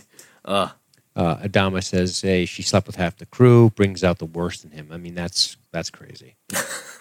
God. Brings out the destructiveness. Yeah. We then move over to Ellen and Ty continuing to walk home. Ellen throws her legs around Ty's head and sings that Bill doesn't know where Earth is. Gaius shows up, and she is into Gaius. Oh, my God. Yeah. So, well, and also because, we forget about this, but Gaius is not just a famous scientist, he's a celebrity. He's like Neil deGrasse Tyson on steroids in their civilization, I imagine, basically. Like, he's the most known scientist. A little more competent around women, I imagine. No offense, Neil. Hey, you got to go look at those pictures of back when he was in college playing football. Damn. Dude was in shape. But what I'm saying is that Gaius is a charmer. He's a schmoozer. He's very charismatic. He's handsome. Yeah. He's fucking brilliant. He's a celebrity.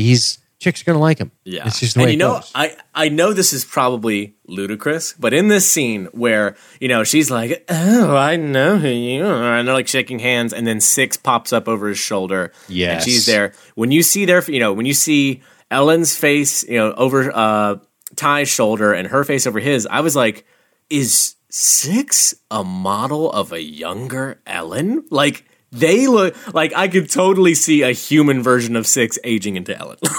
Like, being this drunk and like, come on, boys. Like, fucking. Who wants to run a train on me? Let's start with the lower decks. She is your high school friend's mom who got like way too comfortable with her son's friends. Like, she's definitely fucking the seniors. Oh, God. Yeah, throwing I bought booze, boys. I got a dime bag and some booze. Drag your knuckles in here and just fucking plow me. You fucking troglodytes. You horny horse-dicked troglodyte monsters. You know you want this. Oh, good Lord. All right. So back on track. I'll pay you late fees from Blockbuster. Anyway, Ellen, where are we? Oh, Ty, of course. Ellen, Guy shows up. Ty's pissed, totally turned off. She calls it harmless flirting. Ellen then tells Ty that Adama put his hand on her leg. Ty's like, stop. Ty does not react well to this. No. We know how loyal he is. And the way he talks about it, the way he refers to it, it's like, I'm not falling for this again. I'm not doing this again. This is her old shit. She used to do this. She used to be somebody to inspire jealousy to try and keep somebody close to them. Yeah, she loves this shit. And that plays right into the lab scene, which is coming on the heels of this. Like, he used to go into my room and touch me and blah, blah. Why are you doing this? You're lying. I am not. And she has that flash of drunken rage. Oh, yeah. Mean drunk. It's lurking. It's lurking. We move to Gaius' lab. Of course, Lee, Roz, and Adama are there. I don't want to get too far past it. We got to mention what Six says here when she comes up. Oh, yeah, you were saying that. I'm sorry. No. I was just pointing out how much I was wondering. God, if this is an actual, if she was based as a model off of the a young version of Ellen, which because fuck. Okay, I gotta pin what I was gonna say real quick because that left me to a new tangent of we still. I don't think, and this is another thing that you I would bet know for sure since you've seen it all. But I don't imagine that the Cylons created their own human beings, that all of the 12 copies of human Cylons are just their own inspired creation. They're based off of a previously existing actual human being. They must have been. In my mind, I feel like that had to have been the case for them to make such a convincing human being. I don't think a Cylon is capable of, from nothing, conjuring up ideas of what an original human form should be. So the idea of running across somebody. If depending on what you believe about the origin of our species, I mean, we used to, fucking shit in our water and we'd kill things with bones, and now we fucking go to the moon. So do you just think that they're incapable because of their machine heritage? Maybe, but I mean, there's even a lot of theories about a human being is incapable of constructing a totally unique human face unlike any other, like that we cobble together faces we have seen before and elements before, that it's impossible there is no, right. I've heard that theory before. Yeah, there's no original face. Correct. And so it makes me think that a machine, even a highly advanced machine, would just go, well, let's just take a good copy of a human being. Let's just copy a previously existing actual human, because then you can make it down to the atom accurate, Do you think that would be a flaw in their infiltration, though? Should that human be part of the 47,000? Maybe. But, it would be a pretty good bet to be like, we got rid of most of them. Roll the fucking Cylon dice, bitch. Roll them shits. But anyway, no, what I was going to say is that Six in this scene says, there's something to watch now, isn't it? That's what she says when she's over Gaius' shoulder. What do you think she means? Again, she's just a fucking woman of mystery. But I think she's saying there's a lever to pull for manipulation purposes. Keep your eye on that shit. That's something we can use. This mess of a woman that Ty is so involved with. I like it. That's what I think she's highlighting there. I think she's always pointing out like, hey guys, you can totally screw somebody with that. Hey, there's something you manipulate, you can use. So I think that was what she's trying to bring up to him. Gotcha. Well, everything comes to a head in Gaius' lab, of course. Ellen bursts in and, see, I told you. And this is like a fucking Shakespearean nonsense. Play coming to like the comedic head. Like, oh no, all our characters on stage in line, like bickering with each other. Yeah, this is the scene I was referring to. I was like, okay, this is silly. Yeah. Like this gets wacky. Guy's trying to calm everyone down, of being the voice of reason, which is odd. Lee didn't know about Adama's trips, and that doesn't even matter. Adama explains why he was secretive with Ellen. Ellen tries to start a battle, and then they get called to the CIC because the Raider comes back. Yeah, I mean, this is it. This is the payoff. This is the fucking punchline of this episode. Or this weird conflict. That's what I mean. It's a little silly. Yeah, it just, and even the music, the score behind it is so unusual. It's very like, it's like so light and bouncy and like rom-com-y. And I'm like, this is fucking Battlestar. Like, we've seen the darkest shit happen on this show, and like, and we have Paranoia coming to a head, and it's got this like jaunty, silly score behind it. Even exactly. Some mischievous mouse in a cartoon doing something. Oh, he's setting a trap for the cat. He thinks the dog's gonna run a leash, but it isn't. Oh God. Yeah, seriously. Well, the Raider is back, and it's communicating. Gaeta thinks maybe a distress signal. Adama walks off. Ty orders the alert. He just bounces. He's got something to do. So Ty orders the alert fighters launched, and that's important because that saves the ship. Lee at first isn't sure. He hesitates, but then he orders it. Starbucks thinks that it's been playing with them, and then Adama orders the flight leader to destroy the Raider. Gaeta sets action stations. The Raider starts to kamikaze the Galactica, but it is destroyed by the fighters that were sent to be alert a moment ago by Colonel Ty, so that timing was important. Adama asks Lee who launched alert fighters. Lee says, Ty, good call. And then we get a great conversation between these two. Adama's looking out for him, launching those fighters on a hunt to save the ship. They shake hands. Adama tells him that he does his job well. I need you, and that's why I need you, and that we're friends. And he hopes he understands, and he's trying to remind Ty about his value and not to get pulled off by this woman into some dark place that's going to affect everything. Yeah. And, just a quick correction. He doesn't say you do your job well. He says, you do your job good. You do me good. There you go. I just love the way he says it. Yeah, he does say that. Isn't that funny? You done do me good, Ty. Do me so good. You do me so good. And we move over to guys reporting that, of course, Ellen is green. Green. And then there's the little dash of mystery where Six is like, so she was really green. I'll never tell. Dude. What? I love Gaius. How many? In a way, it's interesting, but it kind of pissed me off. I was like, guys, how many fucking tests are you going to do and fucking finagle the results and lie? Like, damn, like he's still, what is he? He's still sitting on the information that he knows Boomer's a Cylon. What the hell is he going to do with this? Love him. The little tricky fuck. Love him.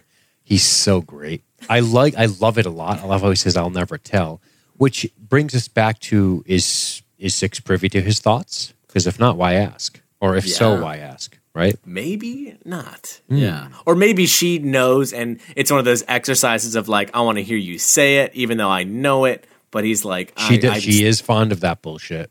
Huh? She is fond of that bullshit. Oh, yeah. Yeah. She's religious in that way.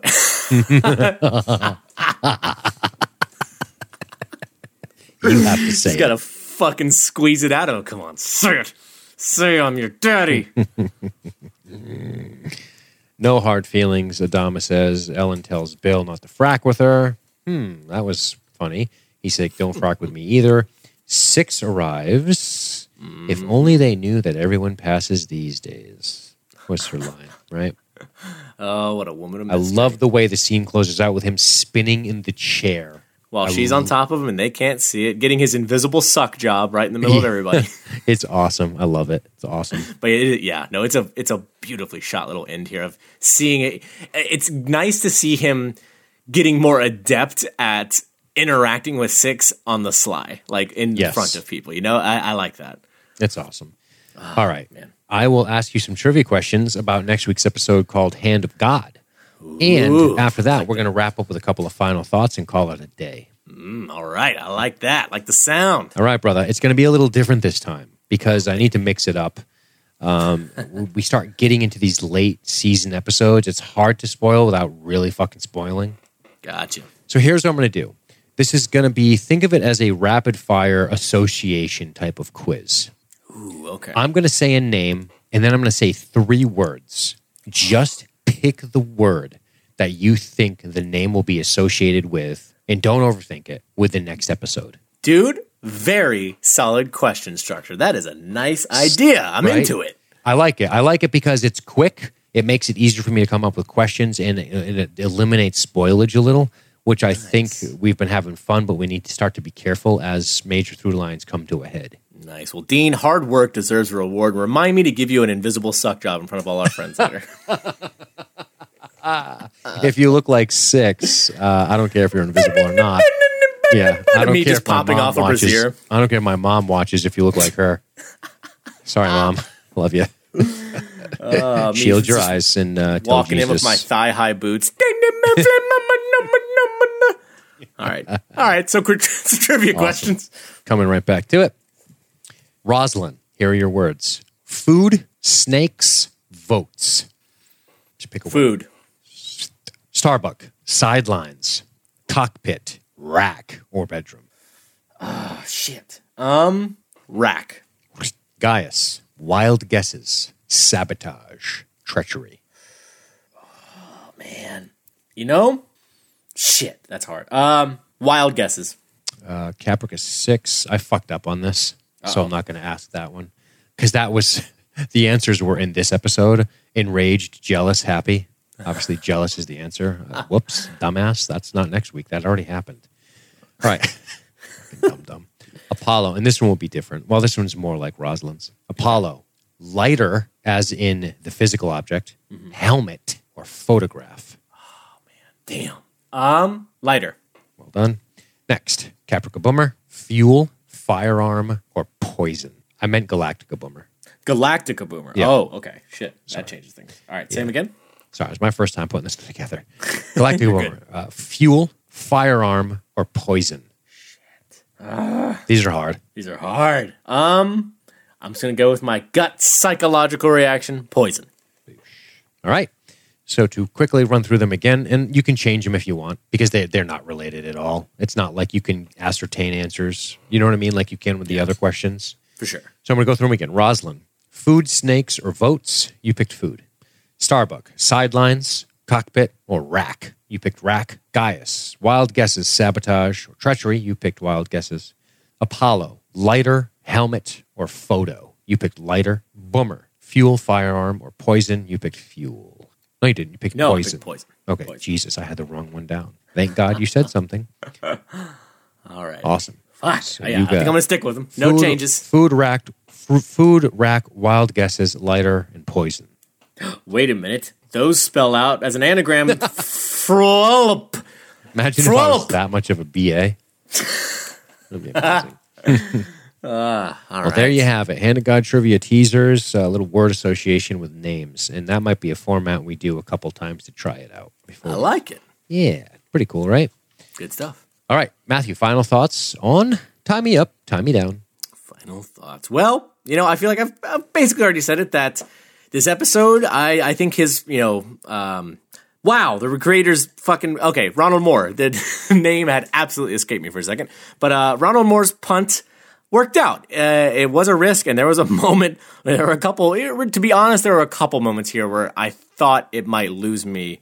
A little eye rolly. A little eye rolly, but still in the end, and even within the moments themselves, I like the way it plays out. I like that for once, our tension and our paranoia among our characters is played to kind of comedic effect, because to think about these situations, to think about a situation of people, especially as far as like Lee and Adama, his father, they're related. They've known each other their entire lives. And Adama's known Ty for probably 30, 40 years. And, the idea that they're getting to the point where they're pointing fingers and yelling at each other about who's the silent and who's not, it's so high stakes that it loops around to becoming absurd and almost funny again. Like, it's just so, like, oh, come on, we don't have to worry about us.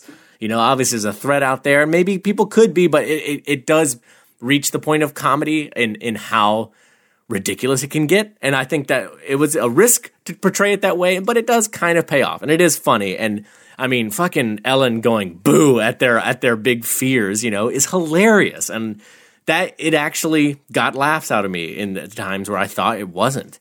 So they really kind of broke their precedent here of, pretty heavy, dark show. The other time that I thought they had to they went for a moment of levity before bringing it back to tragedy, I thought did not work. We talked a lot about that episode, and I was like, that just did not feel right to me.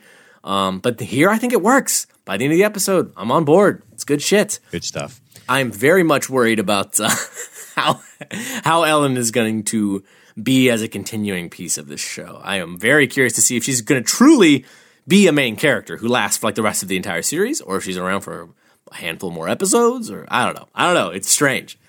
Nice. I think that Kate Vernon is a awesome actress, and that who is, of course, plays Ellen Tigh. She was in Star Trek Voyager for an episode. Really? She played a captain, I guess. I'm just flipping through her IMDb now. Cool. She is a cool actress. I like her. I like the dynamic of bringing in a character like Ellen Tigh. It's true. The reason I like the idea of a character like Ellen Tigh is because she's a wild card in a different way than Gaius is a wild card. She does not have any interest in the fleet or in the politics of this. Her interest is in Tigh, and that makes her unique, and I wonder how it's going to play out in future episodes. Well, I have an idea. But at this stage of the game, I was wondering, how is this going to play out? How is this going to work? What are they going to do with this character? But I like the fact that one of the things I like about her is that, let's be real, our military characters are a little stuffy, as is Rosalind at times. And it's nice to see this wild card come in with her drunken nonsense and fuck this up. Now, you do have to be careful. You don't want to be punting the ball too often, because you're never going to win that way, as the metaphor continues. So you don't want Kate Vernon to devolve into a parody comedic of a joke. character, yeah. She's too much of a good actress for that. She needs to be deeper, and I think we're going to see that. I think we've got hints of that already. Yeah. So I do like the addition of Ellen Tigh into the show. And I like that she's. You kind of already brought it up with as far as her intentions go. She's not a. I think you could almost, and I would not say this as a definitive thing. I think all of the characters of the show, all of them, are more fleshed out than this. But the one divide you could kind of divide characters between, the human characters, anyways, even Cylons. But anyways, but you could see them as valorous characters who are like very noble and very dedicated to like just saving humanity, or conspiratorial characters who they're looking out for themselves, or they're looking out to gain power, or do this or that, or help with the Cylon cause in some sabotaging way. Let me jump in right there. Sure. I think that's an important consideration, and that's kind of one of the things I was going to get to, and that's that one of the things that keeps Gaius to be, in my opinion, one of the most interesting characters in the show is that right there. He's the only human character that we're not sure about. The rest of them we're pretty sure about. We're pretty sure about the way, unless they turn out to be Cylons. At this point, we're pretty confident that we know Leoben's treachery. We don't know what Six is up to. Doral's a fucking cold fish. And what's going on with Boomer? Is Galactica Boomer waiting to be reactivated again? Is Caprica Boomer now fighting against her Cylon friends? Is she loyal to Hilo? What's going on with that? But the one thing that always is the constant is we're not sure what the Cylons are doing. No. When we sit down and we look at Chief Tyrrell and we look at Apollo and we look at Lee. Wait, they're the same people. When we look at Lee, when we look at Adama, when we look at Ty, we know their angle. We know what the president is up to. We know they're trying to make shit happen. They are the valor and the noble that we're talking about, even though they have their own flavors of that. Yeah. And I think that's where Gaius maintains the highest interest level for me, because he is a wild card. Well, he keeps vital information from the fleet. Yeah. And in addition to that, Ellen is a kind of version of that, in the sense of she's not a noble character, valorous, constant, Apollonian, like upright person, like a lot of our hero, soldiers. And she's not, I would argue, a very conspiratorial person either. You could say that some of her actions are kind of conspiratorial in the way that she's seeding a little bit of the doubt in his mind. But that's more for selfish reasons. It's more of, I'm trying to keep my baby interested in me and keep him jealous so he's attracted to me. It's very selfish. Like, she is somebody who is like hedonistically looking out for herself. And there's no real character quite like that. Like, I think you could argue that Gaius would be like that if he didn't have a fucking Cylon haunting him. Maybe he would be a more hedonistic kind of person, but his whole lifestyle has been altered a little bit. But she is the more purely, I don't really care about the survival of the human race, and I'm also not a saboteur, conspiratorial person as far as we know. She's just in it to get fucking laid and keep her hubby interested in her. Right. She's a person. Yeah. She's a regular person, dude. She's not a military person. She's not a politician. So not a scientist. There's 47,000 people left. She wants to have a drink. She wants to goof off. She wants to do what she wants to do. There's a realism to her that I can appreciate.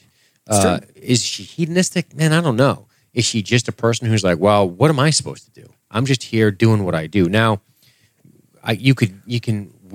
us can judge her and say, man, she's a fucking this. She's going to do this. Does she understand what she's doing at Ty? Maybe she doesn't. Maybe she doesn't. And I think that's where the line comes down on Ellen. Is Ellen somebody who is a slave to her own lack of inhibition? Is she a slave to the liquor and the debauchery, to use a term that really makes it sound way more dramatic, right? She sleeps around, she likes her drink. Yeah. She sleeps around, she likes her drink. I don't know if that makes her an evil person. That just makes her a person that's a certain way. And if you can either be with her or not be with her. If you're going to be with her, then know that that's how she's going to be. And if you don't want to be with her and she's like that, then fucking don't be with her. That's on you. She's always going to wave to passing high school boys on their bikes on her porch with her thin silk robes. That's just part of her life. That's a part of her day. I just imagine that like a southern Louisiana thing. Hey, boys. Hey, boys. But got some mint juleps. Right. And now that's the one hand. Now, I would not judge Ellen for being that way.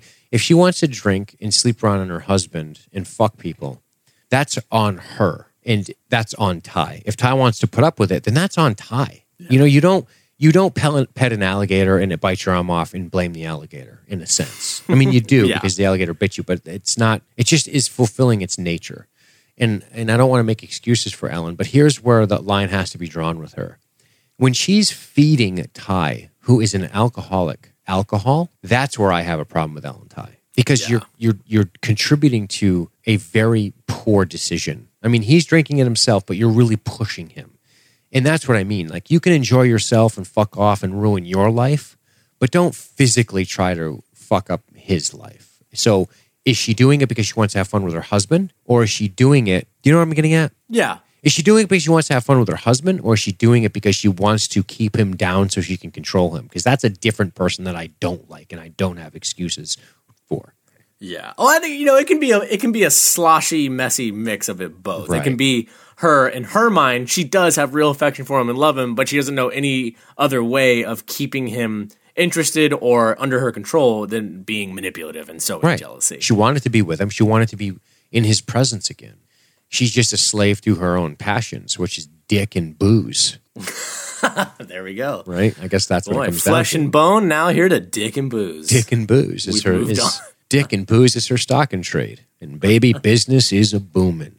But I wonder if there what I don't. It's hard to summarize a character in one episode. I think we're gonna tread lightly.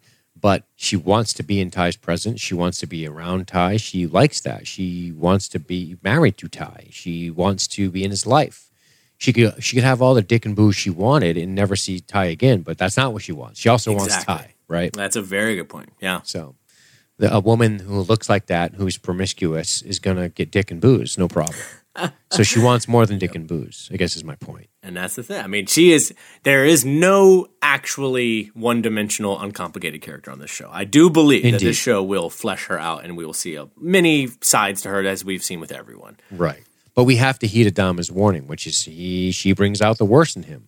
And maybe that's her fault, but that's on him too. Yeah. He's his own person, right? He can decide. He's a big boy, right? He's a colonel. He can fucking decide for himself. He made a decision to blow 80 people into space. He can fucking figure out Ellen Ty. And if he doesn't, then that's his fault. Yeah. Yeah. Doesn't mean I want to hang out with her. I'm just saying. Okay? I mean, boy, 18-year-old me, oof, I would have fallen prey. Yeah, of course. Of course. You'd be another one in that like old... Yeah, I'd be a notch on her corset. Yeah, absolutely. She'd bang you under a cypress tree in Louisiana, in Baton Rouge somewhere. I don't know. I don't know why she's a Southern belle to me, or a Southern. She's like one of those gilded Southern ladies. Yeah. I don't know why. She's been a debutante. She's been debuted. 100%. I have a weird fantasy going on here. You're from the north. And on that note, I like your accent, boy. Just come over here and fluff up my pillow. Well, I guess that's it. guess so. Tie me up, tie me down. It's been a blast. Matthew, tell these good people goodbye. Goodbye, everyone. Till next time. So say we all.